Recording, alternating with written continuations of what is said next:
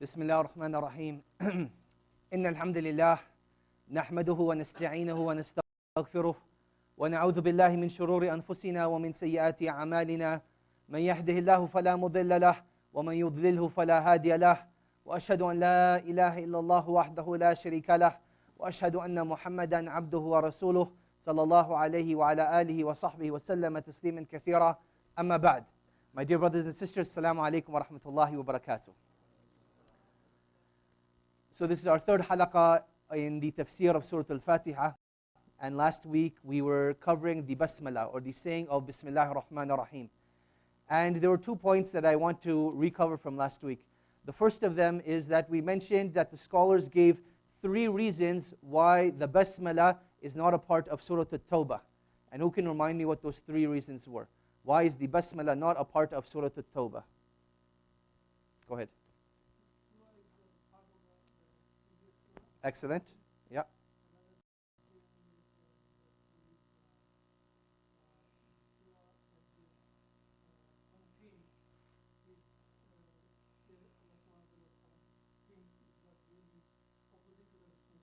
Okay, excellent.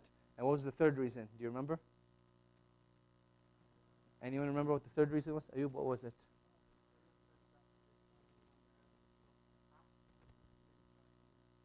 Excellent. Jazakallah khair. So the 3 reasons why Surah At-Tawbah does not begin with Bismillah ar-Rahman ar-Rahim. Number 1 is that the scholars of tafsir said that in fact Surah At-Tawbah is a continuation of Surah Al-Anfal, the surah which is before it. The second reason is that there's a direct opposition in terms of the content of the surah and the statement of Bismillah ar-Rahman ar-Rahim. When you start off with Bismillah ar-Rahman ar-Rahim, you're showing Allah as someone who is compassionate, someone that is merciful. And the very beginning of Surah At-Tawbah is that Allah subhanahu wa ta'ala is free from the disbelievers. So they said you have the wrath of Allah subhanahu wa ta'ala and the anger of Allah, so it's not befitting that you begin with the mercy of Allah subhanahu wa ta'ala in this surah. Number 3, they said that if you were to look at contracts from a historical perspective, that every time the Arabs of the past would break their contracts, they would not begin with Bismillah ar-Rahman ar-Rahim. And thus it was a continuation of that tradition. And thus Allah subhanahu wa ta'ala did not begin Surah At-Tawbah with Bismillah ar-Rahman ar-Rahim. The second thing I wanted to ask was that when it comes to the basmala, we said that the ba at the beginning of the basmala, it indicates something very special. It indicates something very special. What does the ba indicate? Go ahead. Ahsant. So we said that the ba at the beginning of Bismillah is ba al-isti'ana. So that whatever comes after it is what you are seeking help from. So that is why when you say Bismillah or Bismillah ar-Rahman ar-Rahim, you're beginning seeking help with the name of Allah subhanahu wa ta'ala. Jade. Now that we've explained that, let us continue on with where we left off. Last week we were discussing that the statement of Bismillah ar-Rahman ar-Rahim in the Quran, the scholars differed. Is it a verse from the Quran or is it not? And I want to rectify something that I said last week. I only gave you 3 opinions because I wasn't sure of the 4th opinion. So I want to give you the 4th opinion and give it to you properly. So the first opinion we said is that it is a verse of every surah of the Quran except for Surah At-Tawbah. It is a verse of every surah of the Quran except for Surah At-Tawbah.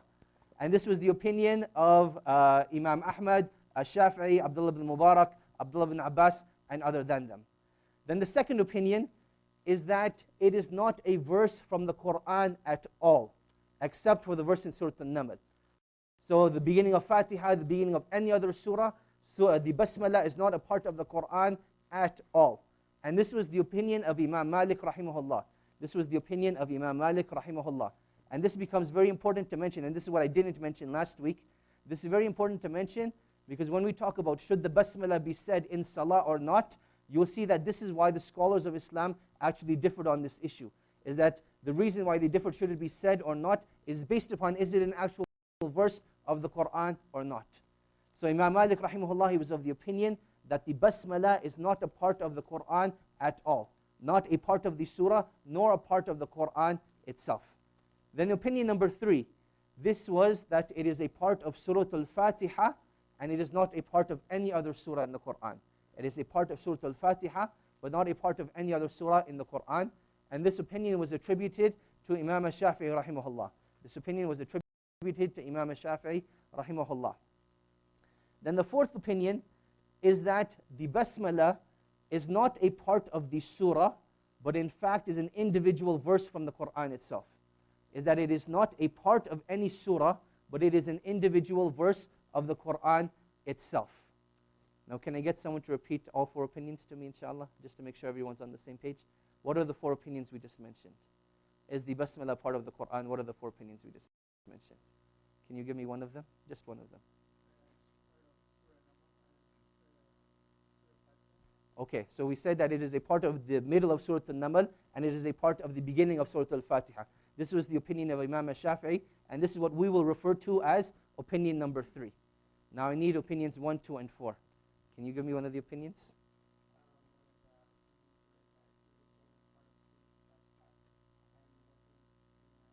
That's exactly what he just mentioned, so I need a second one.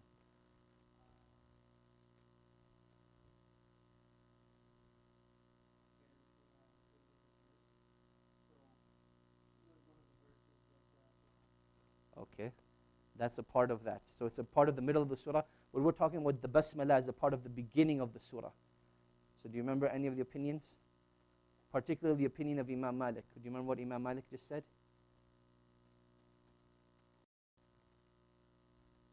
Who wants to help him out? Munib, help him out. It is not a part of the Quran. Yeah, it is not a part of the beginning of any surah of the Quran. So it is in fact not a verse of the Quran except for the verse in Surah Al-Naml. This was the opinion of Imam Malik, and this is what we will refer to as opinion number 2. Now who can give me opinions number 1 and 4? Go ahead.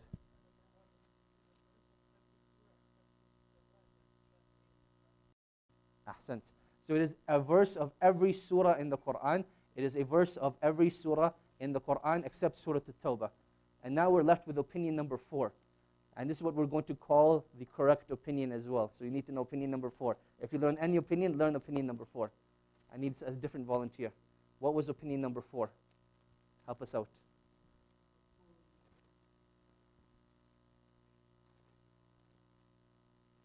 You forget? No worries. Opinion number 4. Ali, help the people. They're relying on you. Opinion number 4, what was it? You're calling a brother from outside? No worries, inshallah. Go ahead. Ahsant. So we said that the basmala is an independent ayah from the Quran. So it is not a part of the surah itself, but rather it is an independent ayah of the Quran. So when you're counting the verses of the Quran or the verses of the surah, the basmala will not be a part of it. The basmala will not be a part of it. And in fact, this is the opinion of the majority of scholars, and this is what we will call the correct opinion. Now the reason why we're emphasizing this so much is because when you go on to the next topic is that should you recite Bismillah ar-Rahman ar-Rahim when you read Quran in Salah, it's all contingent upon this issue. It is all contingent upon this issue. Okay.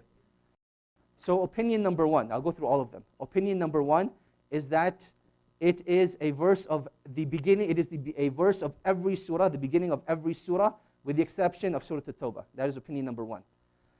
Opinion number 2 is that it is not a verse from the beginning of any surah in the Quran at all. It is not a verse from the beginning of any surah in the Quran at all.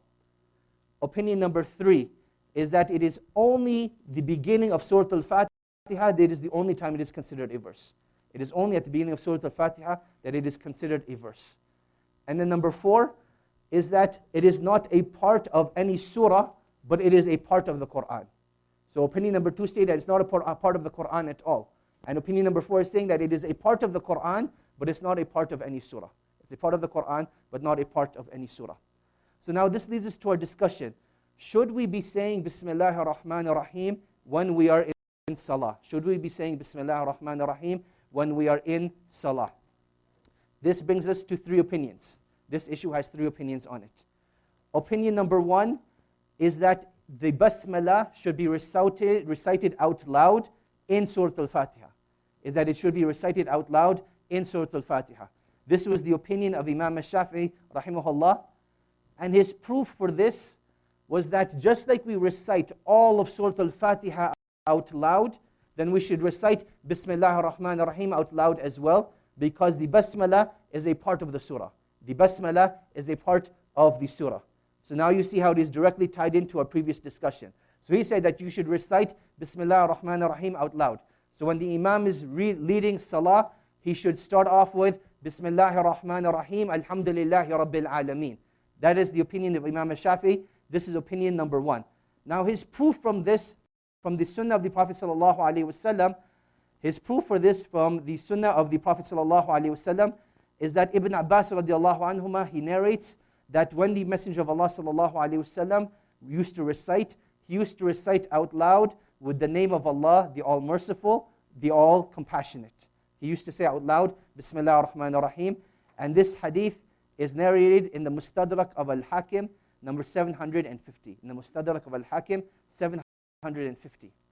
The second proof for this opinion, the second proof of this opinion, is the hadith of Anas ibn Malik narrated in Sahih al-Bukhari. The hadith of Anas ibn Malik narrated in Sahih al-Bukhari. That he said that the Messenger of Allah sallallahu alaihi wasallam, when he would recite, he would elongate the basmala. He would apply the concept of mud to the basmala. So he would say, Bismillahir Rahmanir Rahim. He would elongate the basmala. Now the proof for this is that in the elongation of the basmala, it means that he's applying the rules of tajweed. And the rules of tajweed are only applied to the Quran. So therefore he said that it is a part of Surah Al-Fatiha, and thus it should be recited like the rest of Surah Al-Fatiha as well. Then the second opinion is that when the imam is leading salah, he should not mention the basmala not silently nor loudly. So he shouldn't say Bismillah ar-Rahman ar-Rahim not silently and not loudly. And this was the opinion of Imam Malik rahimahullah. This was the opinion of the school of Imam Malik rahimahullah. And this is based upon the hadith of the Prophet sallallahu alaihi wasallam that we mentioned last week, that the term Bismillah ar-Rahman ar-Rahim was revealed to the Messenger of Allah to know when the surahs would begin and when they would end. It was revealed so that the Messenger of Allah would know when the surahs would begin and when they would end. And that is why in the school of Imam Malik, it's not a part of the Quran itself. And thus, to recite something in salah that is not from the Quran is inappropriate. And that is why he said that the basmala should not be said out loud, nor should it be said silently. Nor should it be said silently. Then the third opinion is that when you're reciting salah, the basmala should be said silently. The third opinion is that the basmala should be said silently. This was the opinion of Imam Abu Hanifa and the opinion of Imam Ahmad rahimahullah. The opinion of Imam Abu Hanifa and the opinion of Imam Ahmad rahimahumullah. And they based their proof on, this is one of the strongest proofs that you'll find, and we'll discuss this in quite some detail, is that Ibn Abbas radiallahu anhuma, as is reported in Sahih al-Bukhari, he narrates that I prayed behind Abu Bakr, I prayed behind Umar, I prayed behind Uthman, and I prayed behind the Messenger of Allah sallallahu alaihi wasallam. And none of them recited the basmala out loud. None of them recited the basmala out loud. So now the question arises, how did he reconcile the previous hadith? Where the previous hadith said that Anas ibn Malik said that the Messenger of Allah sallallahu alaihi wasallam, when he would recite the basmala, he would elongate it. He would say, Ar-Rahman Ar-Rahim. How did he reconcile it with this hadith? So Ibn Abbas radiallahu anhuma, commenting on this, he states that the recitation that we do in salah, so let's take it one by one. The Salatul Fajr, we all know that the 2 rakahs of Fajr, they are recited out loud.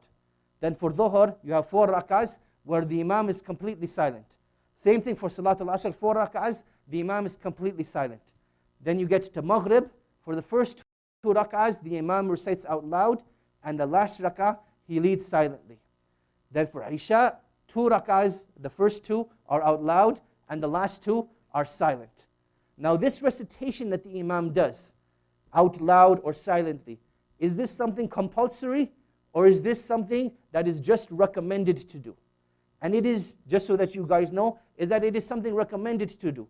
So for example, if in one salah, the Imam does not raise his voice in leading Salatul Maghrib, he's going in opposition to the sunnah, but the salah is still correct. There's no deficiency in the salah. He's going in opposition to the sunnah. He's not doing what the Messenger of Allah sallallahu alaihi wasallam did, but the salah is still correct. Likewise, if someone is leading Salatul Dhuhr, and in Salatul Dhuhr, he starts reciting out loud, Alhamdulillahi Rabbil Alameen Ar-Rahman Ar-Rahim. Over here, again, he's going in opposition to the sunnah, but the salah is still valid. The salah is still valid. Now, based upon this, you will see that the Messenger of Allah sallallahu alaihi wasallam, based upon different circumstances, he would raise his voice and stay silent. So for example, as we know that the Messenger of Allah sallallahu alaihi wasallam, he was giving da'wah to tribes of people. So a tribe would come to the Messenger of Allah and they would say, Ya Rasulullah, we want to accept Islam. So when this would happen and it's time for Salatul Dhuhr, the Messenger of Allah sallallahu alaihi wasallam wouldn't say, hey, delay your shahada till after Dhuhr so you guys don't have to pray. That's not what would happen. But rather he would say, take your shahada and come and pray with us. So in Salatul Dhuhr, the Messenger of Allah sallallahu alaihi wasallam would start to recite out loud so that the people who newly accepted Islam could repeat after him and they would know what to say. And they would know what to say. So what you learn from this is that the recitation of the Imam, it is something that is recommended, and based upon circumstances, you can change it around. Based upon circumstances, you can change it around. So the third opinion on this issue is that the Imam should recite silently should recite the Basmalah silently in every salah. So he should, when he starts to recite out loud, he should only begin with Alhamdulillahi Rabbil Alameen. He should only begin with Alhamdulillahi Rabbil Alameen. Now, why we mention this to be the stronger opinion is because, as you may have learned, when it comes to Islamic legislation, when it comes to fiqh, there are four sources of Islamic legislation. There are four sources of Islamic legislation. The first of them is the Quran. This is the first form of Islamic legislation. So anytime we're looking for rules about Islam, the first place you will look is the Quran. Number two, the second source of Islamic legislation is the Sunnah of the Prophet sallallahu alaihi wasallam. It is the Sunnah of the Prophet sallallahu alaihi wasallam. And these are the statements, the actions, and the acceptances of the Messenger of Allah. So when we talk about Sunnah from a legal perspective, the way the Prophet sallallahu alaihi wasallam looked, or the way the Prophet sallallahu alaihi wasallam acted, does not come into our definition of Sunnah. But what comes into our definition of Sunnah is what the Messenger of Allah sallallahu alaihi wasallam said, what he did, and what the Messenger of Allah sallallahu alaihi wasallam accepted. This is the legal definition of Sunnah. The third source of Islamic legislation is ijma', or what we will call consensus. And this is what we're going to focus on over here, but we'll get back to it in a second. We'll get back to it in a second. Then the fourth source of Islamic legislation is qiyas. The fourth source of Islamic legislation is qiyas. And I'll give you one example so that you understand what we refer to as qiyas. Now I want you to imagine this bottle of water right now. It's not water, it's actually a bottle of Budweiser. We're going to call this Budweiser, okay? So ignore the Aquafina, it now says Budweiser. Something that we know about Budweiser is two things. We know two things about Budweiser, or about the alcohol itself. Let's not mention names. We know two things about the alcohol. Number one is that it is an intoxicant. It is an intoxicant. It is something that takes away your ability to comprehend and to understand and to act rationally, Number two, the second thing we know about alcohol is that alcohol is haram.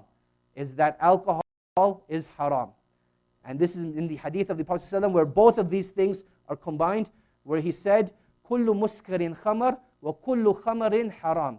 He said that every alcohol is an intoxicant, and every intoxicant is haram. So now, how does this play into qiyas? Now that you know these two things, the ruling on it, and why that ruling took place, you learn something new over here. This over here is a tissue. We're going to roll it in a special way so that it represents something. What does this represent? A cigarette? No, man, be more creative. It represents marijuana.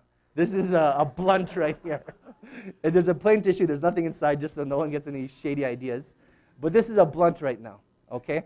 So now this blunt over here, the scholars come and tell you, smoking marijuana is haram. Smoking marijuana is haram. But the natural question that should come into your mind is, why is it haram? If you were to look through all of the Quran, not once does Allah subhanahu wa ta'ala mention that marijuana is haram. You look through all of the Sunnah, nowhere did the Messenger of Allah sallallahu alaihi wasallam ever say that marijuana is haram. So where did we come to the understanding that marijuana is haram in Islam? The way we came to that understanding is through this concept of qiyas. Through this concept of qiyas. So if you remember the alcohol, we said we know two things about alcohol. Number one is that it is haram. And number two, that the reason that it is haram is because it intoxicates. So now that we have this new thing called marijuana, we don't know what the ruling on it is, but we know that the characteristic of alcohol is present in this as well. And that is the concept of intoxication. So the scholars said that if that reason is present in that object, whatever it may be, then it will take the exact same ruling as well. So this is in a form of intoxicant, this is in a form of intoxicant, therefore they will both have the same ruling, and this is what is known as qiyas. This is known as qiyas. And this is the fourth source of Islamic legislation. Now getting back to the third source, the third source of Islamic legislation is what we called consensus, or what we called ijma'. And this is actually based upon a verse in the Quran where Allah subhanahu wa ta'ala says in Surah An-Nisa, verse 115. Surah An-Nisa, verse 115. وَمَنْ يُشَاقِقِ الرَّسُولِ وَيَتَّبِعْ غَيْرَ سَبِيلِ الْمُؤْمِنِينَ نُوَلِّيهِ مَا تَوَلَّى. Here Allah subhanahu wa ta'ala says that whoever opposes the Messenger of Allah sallallahu alaihi wasallam and follows a way of other than the believers, follows a way of other than the believers. So this is where the concept of ijma' comes on, that the believers have a way and the non-believers have a way. So whoever follows a way of other than the believers, we shall leave him to his affair, and his final destination shall be the hellfire. So this is where the concept of ijma' actually comes from. Now ijma' is also of two types. Ijma' is also of two types. But before we get to that, let us define what ijma' actually is. Ijma' is the consensus of all of the scholars at any one given time on any one particular ruling, on any one particular issue. So notice the definition. It is the consensus of all of the scholars at one given time on one given issue with one given ruling, So they agreed upon what the issue was, they agreed upon the ruling, and they all agreed at one given time. Now ijma' can take place in one of two ways. Ijma' can take place in one of two ways. The first way that ijma' takes place is that someone comes and says, all of the scholars of Islam in this era have said such and such. So what is one of the ijma's that we notice from the time of the Salaf? One of the very first ijma's that you will notice from the time of the Salaf is that there can be no sixth fard salah. One of the very first ijma's that you'll notice is that they came to the consensus that there will be no sixth fard salah. So therefore no one can come in and say, hey, today I feel more righteous, I want to gather all of the people together and we'll establish a salah called ajr. It's a combination of Isha and Fajr, where they pray in the middle. We're going to call it ajr, okay? No one can come and do that because this consensus has already taken place,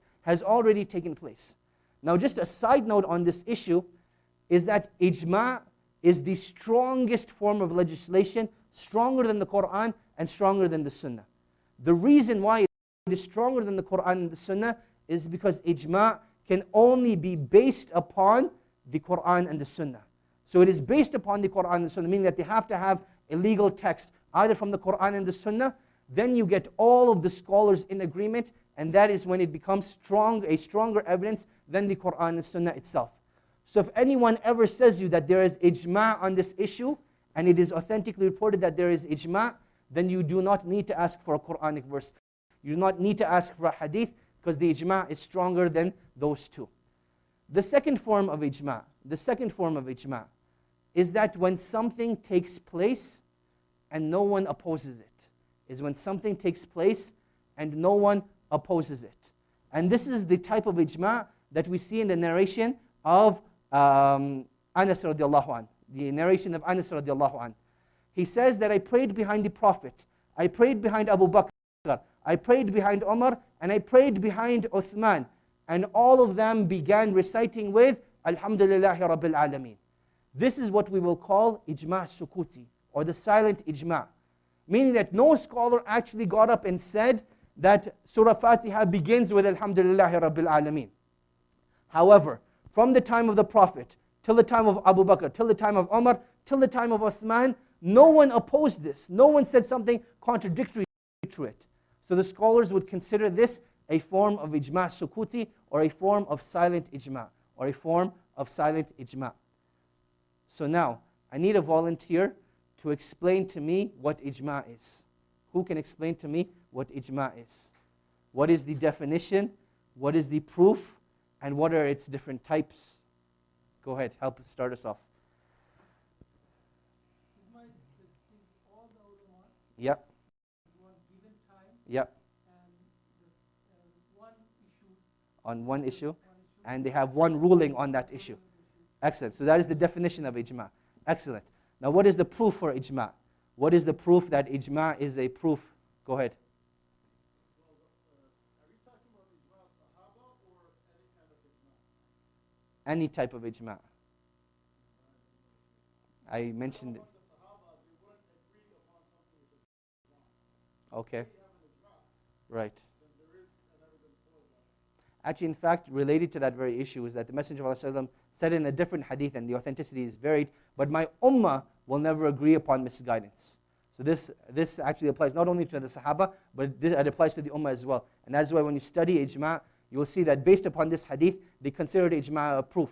That the Messenger of Allah is saying that the ummah will never unite upon misguidance. That it is not possible that the whole ummah unite upon misguidance. So I'm still looking for a particular verse. What is the verse that I mentioned? Who's speaking? Who is speaking? Who is speaking? If you're going to speak, have the courage to raise your hand. So if you're right, you get the credit. If you're wrong, you get blasted appropriately. طيب, who is speaking? Hamza, yalla. What is the proof?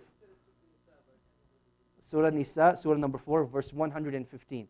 115. And the only point you need to mention from this verse is وَيَتَّبِعْ غَيْرَ سَبِيلِ الْمُؤْمِنِينَ. That he follows a way of other than the believers. This is where the concept of ijma' comes from. Then we said that ijma' is two types. That there are two types of ijma'. What are the two types of ijma'? Nafis, help us out. What are the two types of ijma'? The second one was the silent ijma. The silent ijma', excellent.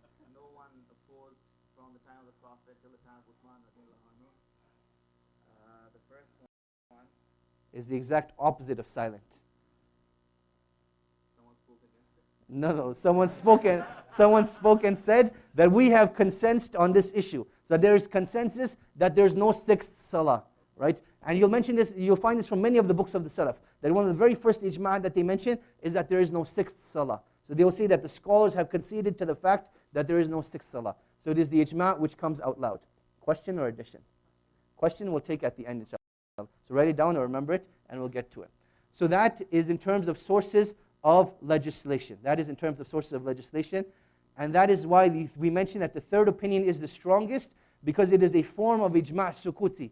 That the basmala and the Fatiha, it should be recited silently and not recited out loud. And not recited out loud. Now, the next section that we're going to be covering is, when is it legislated to say the Bismillah? When is it legislated to say the Basmala? And over here, there are two concepts you need to understand. Concept number one is the saying of Bismillahir Rahmanir Rahim. And concept number two is the saying of just Bismillah. Just stopping at Bismillah. And you'll see that both of these statements are legislated at different times. So our first topic of discussion is that when is it legislated to say Bismillahir Rahmanir Rahim? Okay? Our first topic of discussion is when is it legislated to say Bismillahir Rahmanir Rahim? Number one, the first time it is legislated to say Bismillahir Rahmanir Rahim is that when you recite to the Quran. When you recite to the Quran, this is the first time it is legislated to say Bismillahir Rahmanir Rahim, as we just took. The second time it is legislated to say Bismillahir Rahmanir Rahim. Can we ask the brothers just to move forward a little bit, just in case no one has to stand in the back, inshallah. Just move forward as much as you can, inshallah. There's a lot of empty room here. Try to fill it up. Jazakumullah khair. The second time it is legislated to say Bismillahir Rahmanir Rahim is when you are writing something of importance. The second time it is legislated to say Bismillahir Rahmanir Rahim is when you are writing something of importance. And who can give me the proof for this? We've mentioned it already. Raise your hand. Go ahead. Excellent. So the first proof is from the Quran itself, that when Sulaiman alayhi salam wrote the letter to Sheba, it reads out loud, إِنَّهُ مِن سُلَيْمَانَ وَإِنَّهُ بِسْمِ اللَّهِ الرَّحْمَنِ الرَّحِيمِ. That indeed this letter is from Sulaiman, and it begins with Bismillahir Rahmanir Rahim. Proof number 2 is from the Sunnah of the Messenger of Allah sallallahu alaihi wasallam, is that hadith number 7 in Sahih al-Bukhari. Hadith number 7 in Sahih al-Bukhari. The Messenger of Allah sallallahu alaihi wasallam used to write letters to various emperors. He used to write letters to various emperors. And no matter who the emperor was, he would always begin with Bismillahir Rahmanir Rahim. He would always begin with Bismillahir Rahmanir Rahim. So if something is important in your life, it's a document which you are recording, you want to start off with Bismillahir Rahmanir Rahim. This should be for your marriage contracts. It should be for any financial contracts you're doing. If you're, any other form of loans that you may have, always begin with Bismillahir Rahmanir Rahim, as this was the Sunnah of the Messenger of Allah sallallahu alaihi wasallam. These are the only two instances that I have found that it is legislated to say the whole Bismillahir Rahmanir Rahim. These are the only two incidents that I found, and if you find any more, please do let me know. We'll add it to our list, inshallah. But these are the only two that I found where one should say Bismillahir Rahmanir Rahim completely. The next topic of discussion is that when is it legislated to say Bismillah? When is it legislated to say Bismillah? The first place it is legislated to say Bismillah is at the beginning of wudu. It is at the beginning of wudu. That the Messenger of Allah sallallahu alaihi wasallam, it is attributed to him that he said that there is no salah for the one who does not make wudu, and there is no wudu for the one who does not say Bismillah. There is no wudu for the one who does not say Bismillah. In terms of the ruling of this, do we have to say Bismillah at the beginning of wudu or not? The correct opinion is that you don't have to do it, but it is recommended to do so. You don't have to do it, but it is recommended to do so. In terms of details, we'll study that in the fiqh class, inshallah. The second time it is legislated to say Bismillah is that when you come inside the masjid. When you come inside the masjid. So the dua that when you enter the masjid, it should start off with Bismillah, Alhamdulillah, Bismillah, wa salatu wa salamu ala Rasulillah, Allahumma ftahli abwab rahmatik. So you start off with saying Bismillah, then you send salah and salam upon the Messenger of Allah, and then you say, Oh Allah, open the doors of your mercy to me. Open the doors of your mercy to me. This hadith has been a hadith which has been problematic. You will see that the scholars of hadith, some of them authenticated the saying of Bismillah when entering the masjid, and some of them didn't. Some of them didn't. From the current day scholars that said that you should say Bismillah, and they authenticated this hadith, was Sheikh Al-Albani rahimahullah, and we're mentioning it for the sake of benefit. Number 3, the third time that you mention Bismillah is that when you're getting ready for a journey and you have boarded your mode of transport. You're getting ready for a journey and you have boarded your mode of transport. So whether it is a ship, whether it is a horse, a camel, whether it is your car, whether it is a bus, whatever it is, Allah subhanahu wa ta'ala, He mentions in the Quran, and that when they boarded their mode of transportation, they said Bismillah majriha, that with the name of Allah, that it continued. And this is found in, Sheikh Hatim, do you remember? Which surah is this in? Surah Hud. I'll give you a prize if you can tell me the ayah number, inshallah. No? It's ayah number 41. Ayah number 41 in Surah Hud. Jazakallah khair. That was very good, mashallah. You know, the Hufad, mashallah, Allah has blessed them with a special memory. And this is like, from, obviously you'll see that in every halaqah, in every gathering, the Hufad of the Quran, they'll always stick out from the rest of the students. Because Allah subhanahu wa ta'ala has blessed them with the memory of the Quran. So may Allah subhanahu wa ta'ala bless all of us with the memorization of the Quran. Ameen. And that should be one of our goals for Ramadan, 4 weeks away and coming, is that let's try to memorize as much of the Quran as we can. And you can think about this, subhanAllah, that if a man was to live 40 years, let's just say 40 years, and he started memorizing the Quran at the age of 10, if he just did one juz every year, by the time he would turn 40, he would be a hafiz of the Quran. Just one juz every year. That's all he'd have to do. If he lived 40 years, from the age of 10 alone, and we're not talking about younger than that, he would have finished the Quran by the time he turns 40. So it's that gradual process that if you continue on that, bi'idhnillahi ta'ala, Allah subhanahu wa ta'ala will make it easy for you. So the third time is that when you board your mode of transportation. A second proof of this is the hadith of Jabir narrated in Sahih Muslim, that the Messenger of Allah sallallahu alaihi wasallam told him that mount the camel and say Bismillah. Mount the camel and say Bismillah. This is found in Sahih Muslim. The fourth time it is legislated to say Bismillah is that when you're sacrificing an animal. When you're sacrificing an animal. And in Islam, we have two types of sacrifice. We have two types of sacrifice. A sacrifice which is affiliated with a reason, and then sacrifice which is just for the sake of eating. Sacrifice for the sake of a reason, and sacrifice for eating.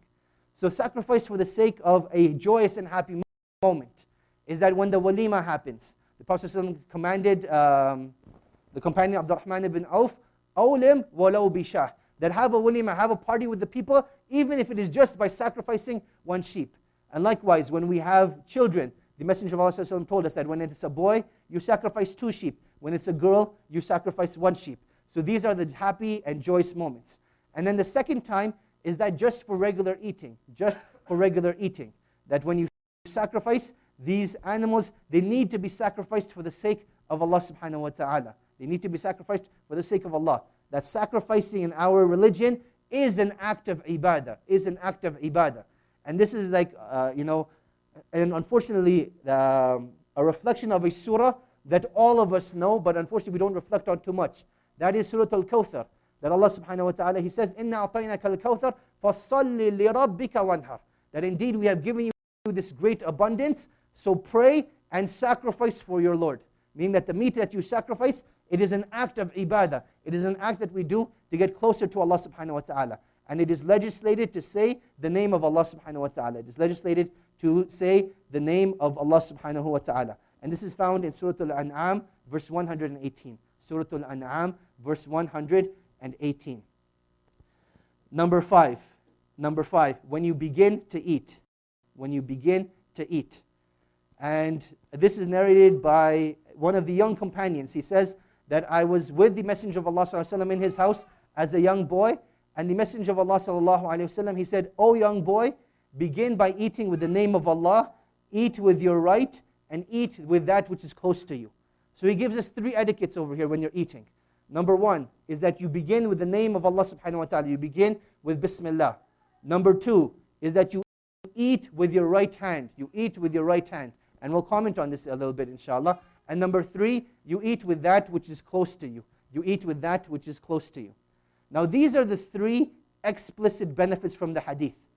There is one hidden implicit benefit that we derive from this hadith. What is that? What is the hidden implicit benefit from this hadith? So he says that begin with the name of Allah, eat with your right, and eat with that which is close to you. Now focus on this last point. The last point, eat with that which is close to you. What is the fourth lesson if we want to derive that we can derive from this?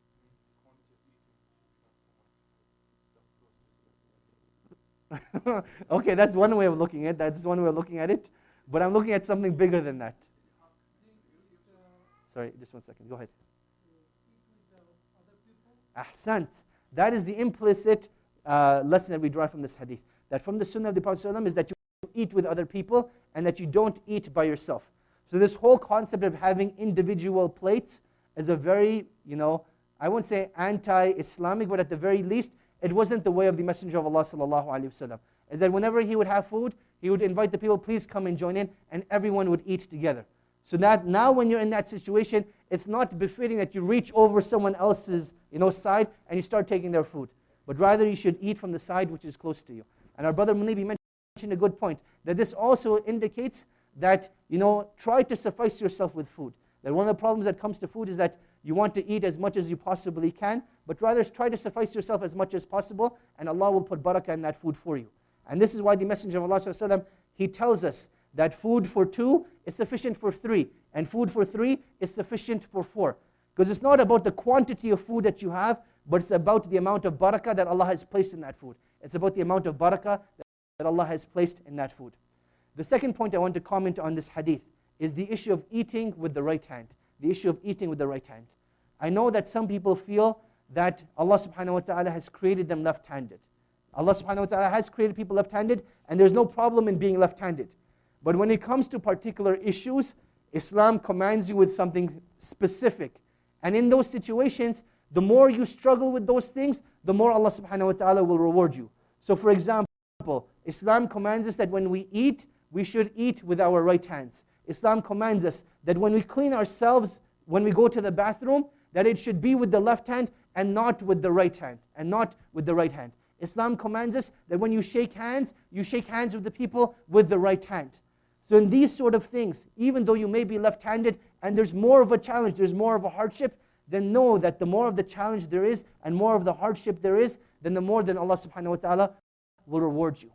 And this is based upon the hadith of the Prophet ﷺ when he talks about the reciters of the Qur'an, where he says that the ones who recite Qur'an with ease, they will have one reward. But the ones who recite Qur'an with difficulty and they keep trying and striving, then they will have two rewards from Allah subhanahu wa ta'ala. One for reciting and one for struggling. So now similarly here it comes to food. A lot of the times it's very convenient to eat and drink with the left hand because your right hand may be dirty or you may be left-handed or you may have another excuse. But try your best to eat with your right hand and drink with your right hand, and this is from the sunnah of the Messenger of Allah sallallahu alaihi wasallam. Now, a lot of the times you'll see that the following happens. That someone's drinking and they will take their glass and put it like this and then they will drink. And they try to compensate this for drinking or eating with their left hand. But in actuality, which hand is this person drinking with right now? The right hand or the left hand? He's drinking with the right? La, he's drinking with the left. The reason we say he's drinking with the left is that if you were to take away one of the hands, would the container stay? Would that container stay? So for example, if you take away the right hand, you can still sort of retain the bottle. But if you were to take away the left hand altogether, that is the base, then this thing completely falls and tumbles over. So in those sort of situations, hold the glass completely. Hold the glass completely so that there is no doubt. Hold the glass completely. Now a lot of the times why people don't do that is they don't want to get the glass dirty. What they fail to realize is whether you put your hand on it or not, it still needs to be washed. So it doesn't make a difference. So just get it dirty, and when it gets washed, it gets washed. It's not that big of a deal. So try your best to stick with your right hand. And the biggest reason of doing this is the hadith of the Prophet ﷺ where he said, do not eat and drink with your left hand because shaitan eats and drinks with his left hand. So you're imitating shaitan in doing that. You're imitating shaitan in doing that. That was number 5. Directly related to number 5 is that saying Bismillah when you enter the house. We're not going to make it a 6th category. We're just going to continue it as number 5 because the hadith comes together. The hadith comes together. And that is when you enter your house, you should say Bismillah as well. When you enter your house, you should say Bismillah as well. And this is narrated in the hadith of Jabir radiallahu anh. It is narrated in the hadith of Jabir radiallahu anh in Sahih Muslim, where the Messenger of Allah sallallahu alayhi wasallam says that whoever says Bismillah when he eats, then shaitan will have no food to eat that night. And whoever says Bismillah before he enters his house, then shaitan will have no place to sleep that night.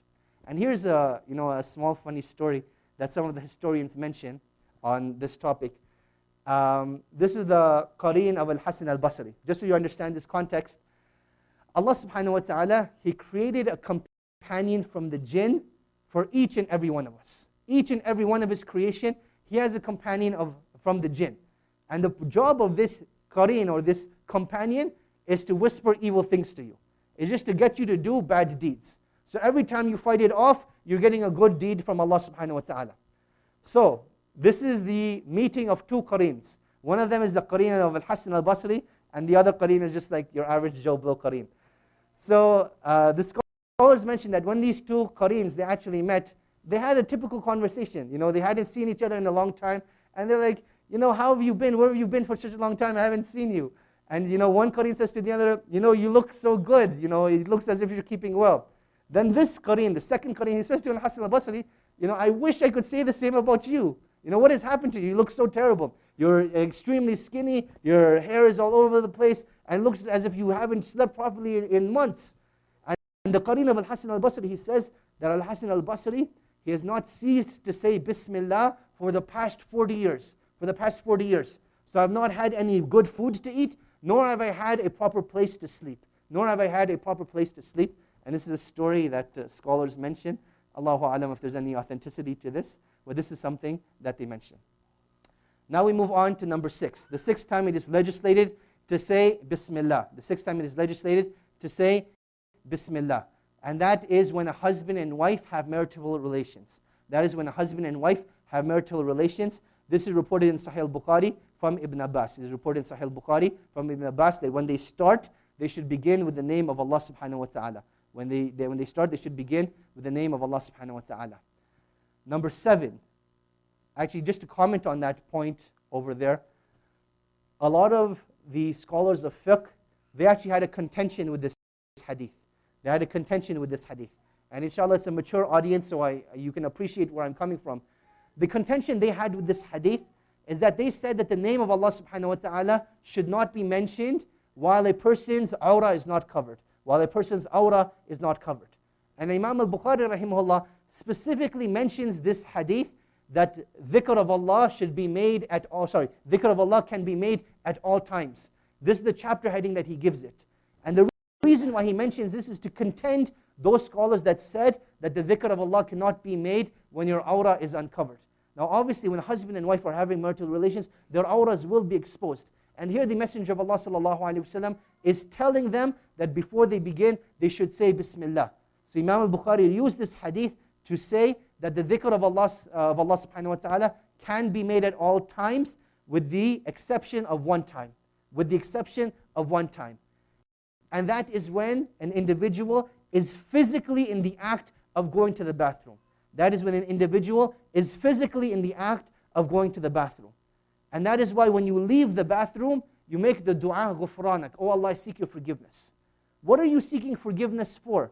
You're not seeking forgiveness that you had this natural urge that Allah created you with. There's nothing to seek forgiveness for. But the reason why you're seeking forgiveness at that time is because at the time when you're physically going to the bathroom, you're not allowed to remember Allah subhanahu wa ta'ala. Not in your mind, not in your heart, not on your tongue. The remembrance of Allah subhanahu wa ta'ala should not be there. And that is why when you exit the bathroom, you say Ghufranak Ya Rabbi, or that Ghufranak, oh Allah, I seek your forgiveness because I was unable to make dhikr for you at that time. I was unable to make dhikr for you at that time. So the dhikr of Allah can be made at all times with the exception of when a person is physically going to the bathroom. Number 7 is that when you exit from your house, you leave with your left foot, you say Bismillah, and you say Tawakkaltu ala Allah wa la hawla wa la quwwata illa billah. That you exit with your left foot, you say Bismillah, and you say Tawakkaltu ala Allah wa la hawla wa la quwwata illa billah. This is narrated from the hadith of Anas ibn Malik, and is narrated in Abu Dawud. The hadith of Anas ibn Malik and narrated in Abu Dawud. Number 8, the 8th time where it is legislated to say Bismillah is 3 times in the morning and 3 times in the evening. So you'll know in Islam that we have a form of dhikr which is known as Adhkarul Sabah and Adhkarul Masa, remembrances of the morning and remembrances of the evening. The remembrances of the morning take place after Salatul Fajr. Remembrances of the evening, they take just before Salatul Maghrib. Some scholars even said after Salatul Asr, but that is when they take place. So from the forms of remembrances of the morning and remembrances of the evening is the saying of Bismillah 3 times. So you'll say, Bismillahilladhi la yudurru ma'a ismihi shay'un fil ardi wa la fis sama' wa huwa as-sami'ul alim. That the Messenger of Allah sallallahu alayhi wa sallam, he says that whoever says this 3 times in the morning or 3 times in the evening shall not be harmed by any evil throughout the day. He shall not be harmed by any evil throughout the day. Number 9, when a person is about to go to sleep. When a person is about to go to sleep. Before he goes to sleep, he says Bismillah, and he places his right hand on his cheek, and he sleeps on his right side, and he says, Oh Allah, I placed my side for you. And this is found in the hadith of Abu al-Azhar al-Anmari radiallahu an, and it is found in Abu Dawud. It is found in Abu Dawud.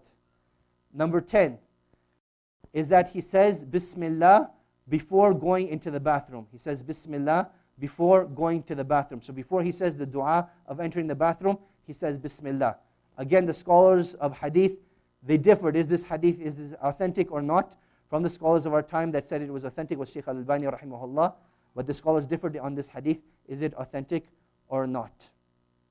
The 11th time that it is legislated to say Bismillah is that when one is having trouble with their mode of transportation. So in the past, if the horse would not move or the camel would not move, they would hit it and say Bismillah. Similarly in our times, you're driving your car, it's not starting. Hit it a couple of times, say Bismillah, and see what happens. You never know, inshallah. And this is narrated by Abu Dawud as well. This is narrated by Abu Dawud as well. Number 12 is when a person finds pain in any form of his body, he should say Bismillah 3 times, blow it on his hand and put it on that place. He should say Bismillah 3 times and put it on that place. This is narrated in Sahih Muslim. Then we move on to number 13. When you place the dead inside of the grave, that is when it is legislated to say Bismillah. This was narrated by Abu Dawud as well. And the last one that we'll mention is number 14. And this encompasses several things. When you are locking a door, when you are closing the lights, when you are covering your water containers, or when you're covering your food containers. So it encompasses 4 things. The locking and closing of doors, the turning off of the lights, the covering of water containers, and the covering of food containers. The Messenger of Allah sallallahu alaihi wasallam, he taught Jabir radiallahu anh that when you close the lights and you close the doors and you cover your containers, then do each one of them by saying Bismillah. And this hadith is narrated by both Bukhari and Muslim. Now, before we open up the floor for questions and answers, and I know quite a few have questions, I just want to conclude with 2 things. Number 1, what are the benefits that we derive from the Basmalah? And the second thing we'll conclude with is where was Surah Al-Fatiha actually revealed? So let us take some points of benefit from the legislation of the Basmalah. Number 1 is that it is an act of the prophets. And it is authentically reported that 3 prophets used to begin with Bismillah. You guys have 2 of them already. One of them was Sulaiman, as we mentioned in the verse of Surah An-Naml. The second of them was the Prophet ﷺ. The third of them, who can tell me? You raised your hand. Sorry? Not Nuh alayhi salam. The same thing?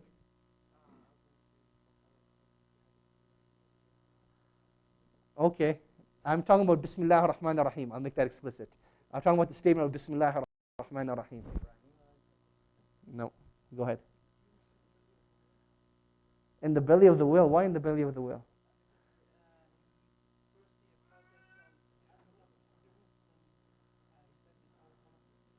La.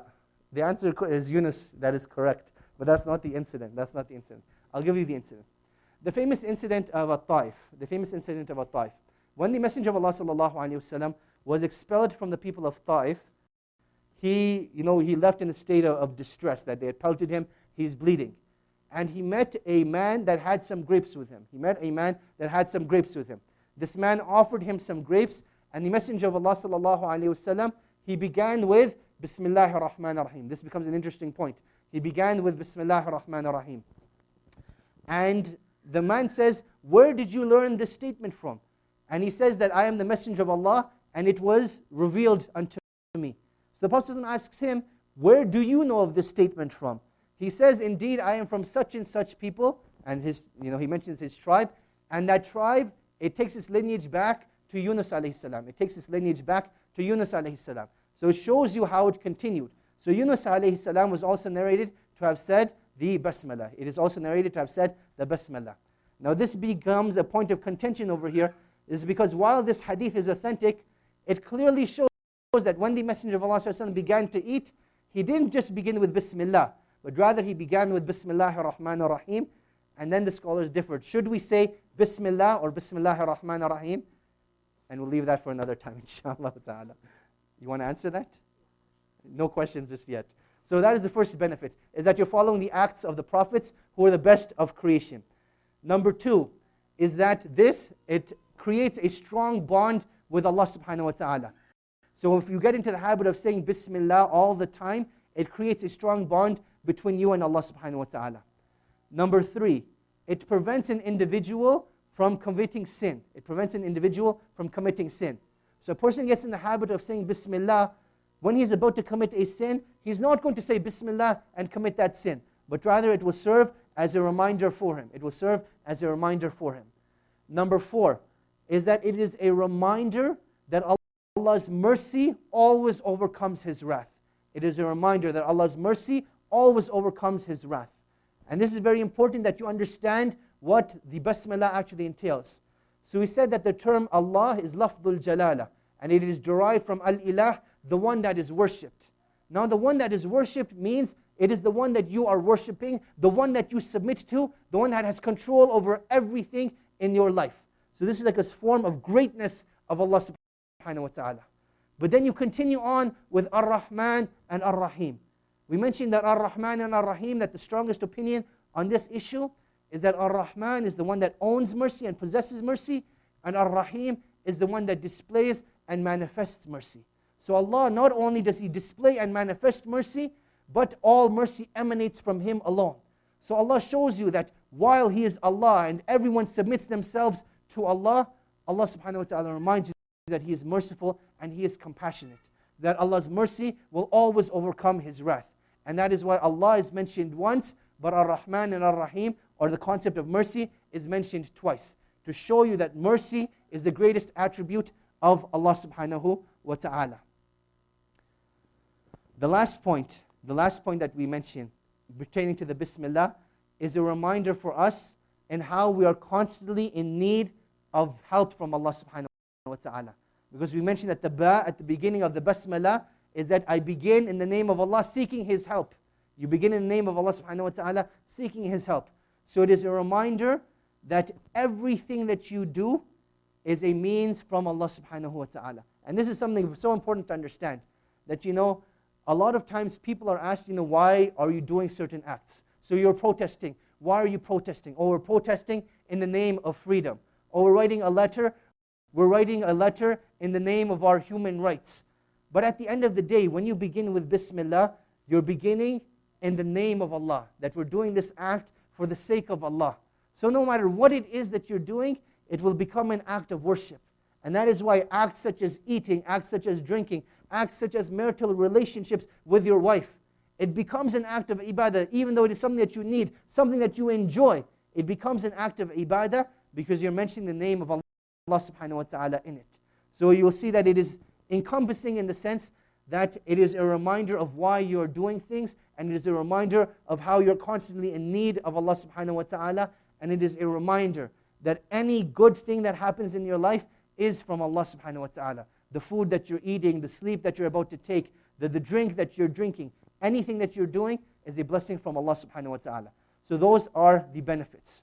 The last thing I want to mention is, where was Surah Al-Fatiha revealed? Where was Surah Al-Fatiha revealed? You'll notice that amongst people, there are a lot of opinions. Some scholars will mention that Surah Fatiha was revealed in Medina. Some scholars will mention that Surah Fatiha was revealed both in Mecca and in Medina. But all of those opinions, they have no basis whatsoever, and they're not taken into consideration. Why? Because there is ijma', verbal consensus, that Surah Al-Fatiha was revealed in Mecca. It was revealed in Mecca. Now let us explain how this ijma' took place. Let us explain how this ijma' took place. There's a verse in the Quran. This is in Surah Al-Hajr, verse 87. Surah number 15, verse 87. Surah 15, verse 87. Allah subhanahu wa ta'ala says in this verse, وَلَقَدْ آتَيْنَاكَ سَبْعًا مِنَ الْمَثَانِي. That Allah subhanahu wa ta'ala says, we have given you the 7 oft-repeated verses. We have given you the 7 oft-repeated verses. Now this is in Surah Al-Hajr, which is Surah number 15. And this surah, by consensus, was revealed in Mecca. This surah, by consensus, was revealed in Mecca. This consensus is mentioned by Ibn Atiyah, the famous scholar of Tafsir, who had Al-Muharrar Al-Wajiz, and it is mentioned by Imam Al-Qurtubi, who had Al-Jami' li Ahkam Al-Quran. So these two scholars, Ibn Atiyah and Imam Al-Qurtubi, both mention consensus that Surah Al-Hajr was revealed in Mecca. Now, this verse that mentions the 7 oft-repeated verses, why is it referring to Surah Al-Fatiha? It is referring to Surah Al-Fatiha because the Messenger of Allah sallallahu alaihi wasallam himself said that this verse is referring to Surah Al-Fatiha. This is based upon the hadith that is found in Sahih al-Bukhari. It is the hadith found in Sahih al-Bukhari where Abu Sa'id al-Khudri radiallahu anhu was praying. He was praying. And the Messenger of Allah sallallahu alayhi wasallam, he called him. But Abu Sa'id al-Khudri, he continued praying and he delayed responding to the Messenger of Allah sallallahu alayhi wasallam. So eventually when he goes to the Messenger of Allah sallallahu alayhi wasallam, he says, "Oh Abu Sa'id, did you not hear the statement of Allah subhanahu wa ta'ala where Allah said, إِسْتَجِيبُوا لِلَّهِ وَلِلرَّسُولِ إِذَا دَعَاكُمْ لِمَا يُحْيِيكُمْ, that respond in haste to the Messenger of Allah when they call you to that which brings you life?" He says, "Yes, I have heard that, Ya Rasulullah, but I was praying." So the Messenger of Allah ﷺ at that time, he tells Abu Sa'id that before you leave, I will teach you the greatest surah in the Quran. I will teach you the greatest surah in the Quran. And in another verse, he says, I will teach you the 7 oft-repeated verses that Allah is referring to. I will teach you the 7 oft-repeated verses that Allah subhanahu wa ta'ala is referring to. And then before he left the masjid, the Messenger of Allah sallallahu alaihi wasallam taught him Surah Al-Fatiha. The Messenger of Allah sallallahu alaihi wasallam taught him Surah Al-Fatiha. So here the Messenger of Allah sallallahu alaihi wasallam is telling Abu Sa'id al-Khudri that the 7 oft-repeated verses in the Quran is Surah Al-Fatiha. And the 7 oft-repeated verses is derived from Surah Al-Hajr, which was revealed in Mecca by consensus. So therefore, Surah Al-Fatiha also had to be revealed in Mecca. Now this is the textual evidence. Then there is ijma' on this as well, as mentioned by Ibn Atiyah and Imam al-Qurtubi as well. And we'll mention a third thing, which is the logical evidence. The logical evidence is that when was Salah legislated? Salah was legislated in Mecca in the Isra wal Mi'raj. In the Isra wal Mi'raj. This is when the 5 daily Salahs were legislated. And we know that even prior to Salah being legislated as 5, the Muslims used to pray twice a day. They used to pray twice a day.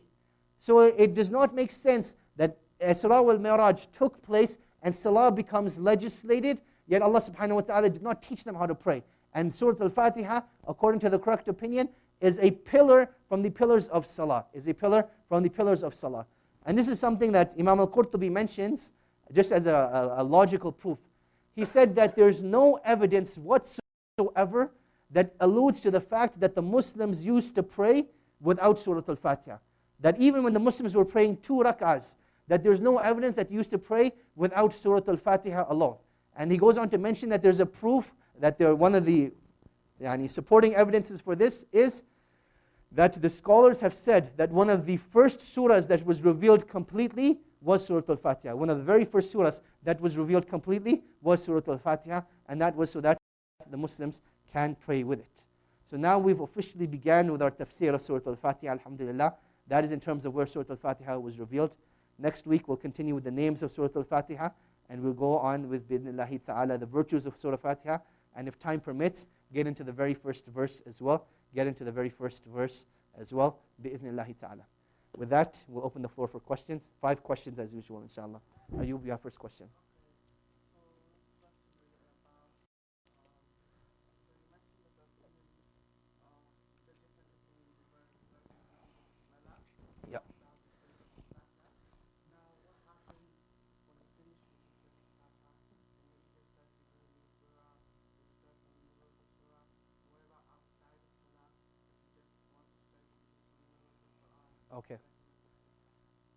Okay, excellent.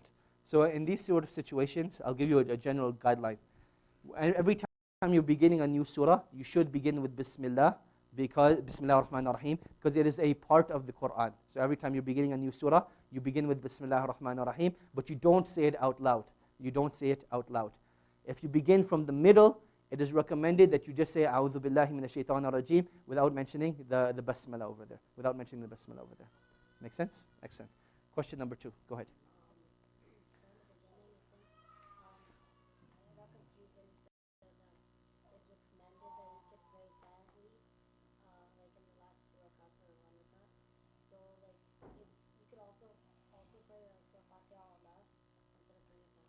It is permissible to do so, but it is in opposition to the sunnah. So for example, someone's praying Maghrib, the first 2 rak'ahs he's going to read out loud, because that's what the Messenger of Allah sallallahu alaihi wasallam taught us to do. In the 3rd rak'ah, He also taught us to stay silent. He also taught us to stay silent. But if there's a reason not to stay silent, so for example, you're praying and it's extremely dark and you actually lose concentration in your salah. So in those times, you can say Surah Fatiha out loud, even in the third rak'ah, and there's no problem in that. And there's no problem in that. So the general case scenario is that you should follow the sunnah. So follow that. But if you have a reason not to follow it, then it is permissible as well. And the Prophet ﷺ showed us that when he used to teach the new converts.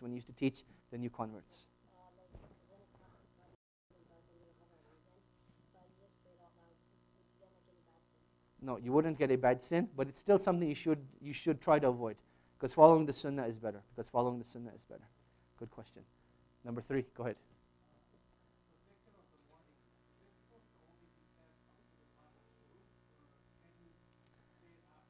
You can say there's a recommended time and then there's a permissible time. The recommended time is after Fajr, and that you're just staying in the area where you prayed your salah and you keep saying your adhkar till the daytime comes. That is the recommended time. The permissible time is that you can say it any time before Salatul Asr. Anytime before Salatul Asr. Same thing with the evening. The recommended time is that you say it after Salatul Asr till Salatul Maghrib, but the permissible time is that you say it all the way up until Isha time. You say it all the way up until Isha time. Wallahu ta'ala alam. Number 4, go ahead.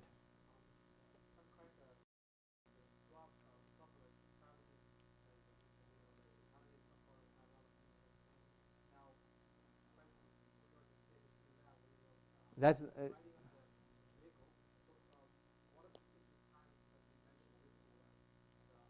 okay, so excellent. Like when we're talking about the dua of saying Bismillah, this is what they will say, lirruqub. So this is for mounting your mode of transportation. So it's not, your safar hasn't begun yet. So when you get into your car, you will say Bismillah. That's what it's referring to, before you even begin your travel. So let's just say you want to get into your car, you want to make sure everything's in your car. As you're getting into your car, you will say Bismillah. But once you turn your car on and you actually start moving towards your destination, that is when you will say, depending on how long your journey is. If it's a short journey, you just say, Subhanalladhi sakhara lana hadha wa ma kunna lahu muqrinin wa inna ila rabbina lamunqalibun. This is for the short journeys. This is the part of the dua al-ruqub. But if it's a long journey, then the Messenger of Allah sallallahu alaihi wasallam taught us that you should say the following dua. Allahu Akbar, Allahu Akbar, Allahu Akbar. Subhanalladhi sakhara lana hadha wa ma kunna lahu muqrinin wa inna ila rabbina lamunqalibun. اللهم إنا نسألك في سفرنا هذا البر والتقوى ومن العمل ما ترضى اللهم هون علينا سفرنا واطوي عنا بعده اللهم أنت الصاحب في السفر والخليفة في الأهل اللهم إنا نعوذ بك من وعثاء السفر وكعابة المنظر وسوء المنقلب في المال والأهل. This dua you'll find in Hisn al-Muslim. This is the actual dua of safar. So when a person is making a long journey, for example, you're traveling to Edmonton, you're traveling to Toronto, this is the dua of safar that should be said. However, if you're just making short distances, like you're going from the masjid to your house, at that time it is sufficient just to say, Subhanalladhi sakhara lana hadha wa ma kunna lahu muqrinin wa inna ila rabbina lamunqalibun.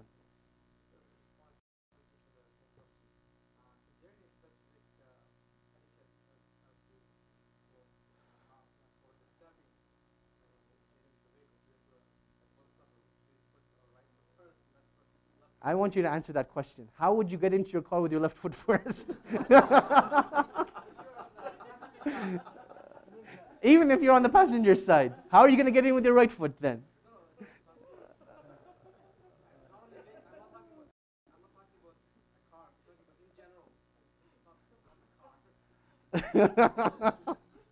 In general, Aisha radiallahu anha, she says that the Prophet ﷺ كان يفضل التيمن في أموره كله. That the Messenger of Allah ﷺ used to prefer doing things with his right in all of his affairs. So if one has the ability to do it with the right, without putting yourself in extra hardship, then he should do so. But in a car, I don't believe you can physically do that without facing the other way. So the car would be the exception. But if you have a horse, mashallah, or a camel, or any other form of riding beast, try to mount it with the right side, bi'idhnillahi ta'ala. That was question number 4, correct? So last question, bi'idhnillahi ta'ala, and we'll conclude.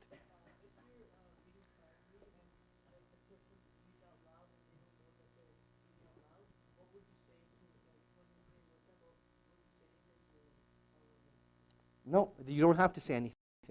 Like in this situation, it's something which is permissible. So the only time you will correct someone in salah is in one of two cases. Either they've made a mistake in the recitation, that is when you will correct them by repeating the correct version of the recitation. Or number two is that their actions have gone against one of two things. Either one of the pillars of salah. So for example, from standing, he went straight into sajda without going into ruku'. At that time, you would say, Subhanallah, and if it's a woman, she would clap like this to indicate that the imam has made a mistake. That is the first time.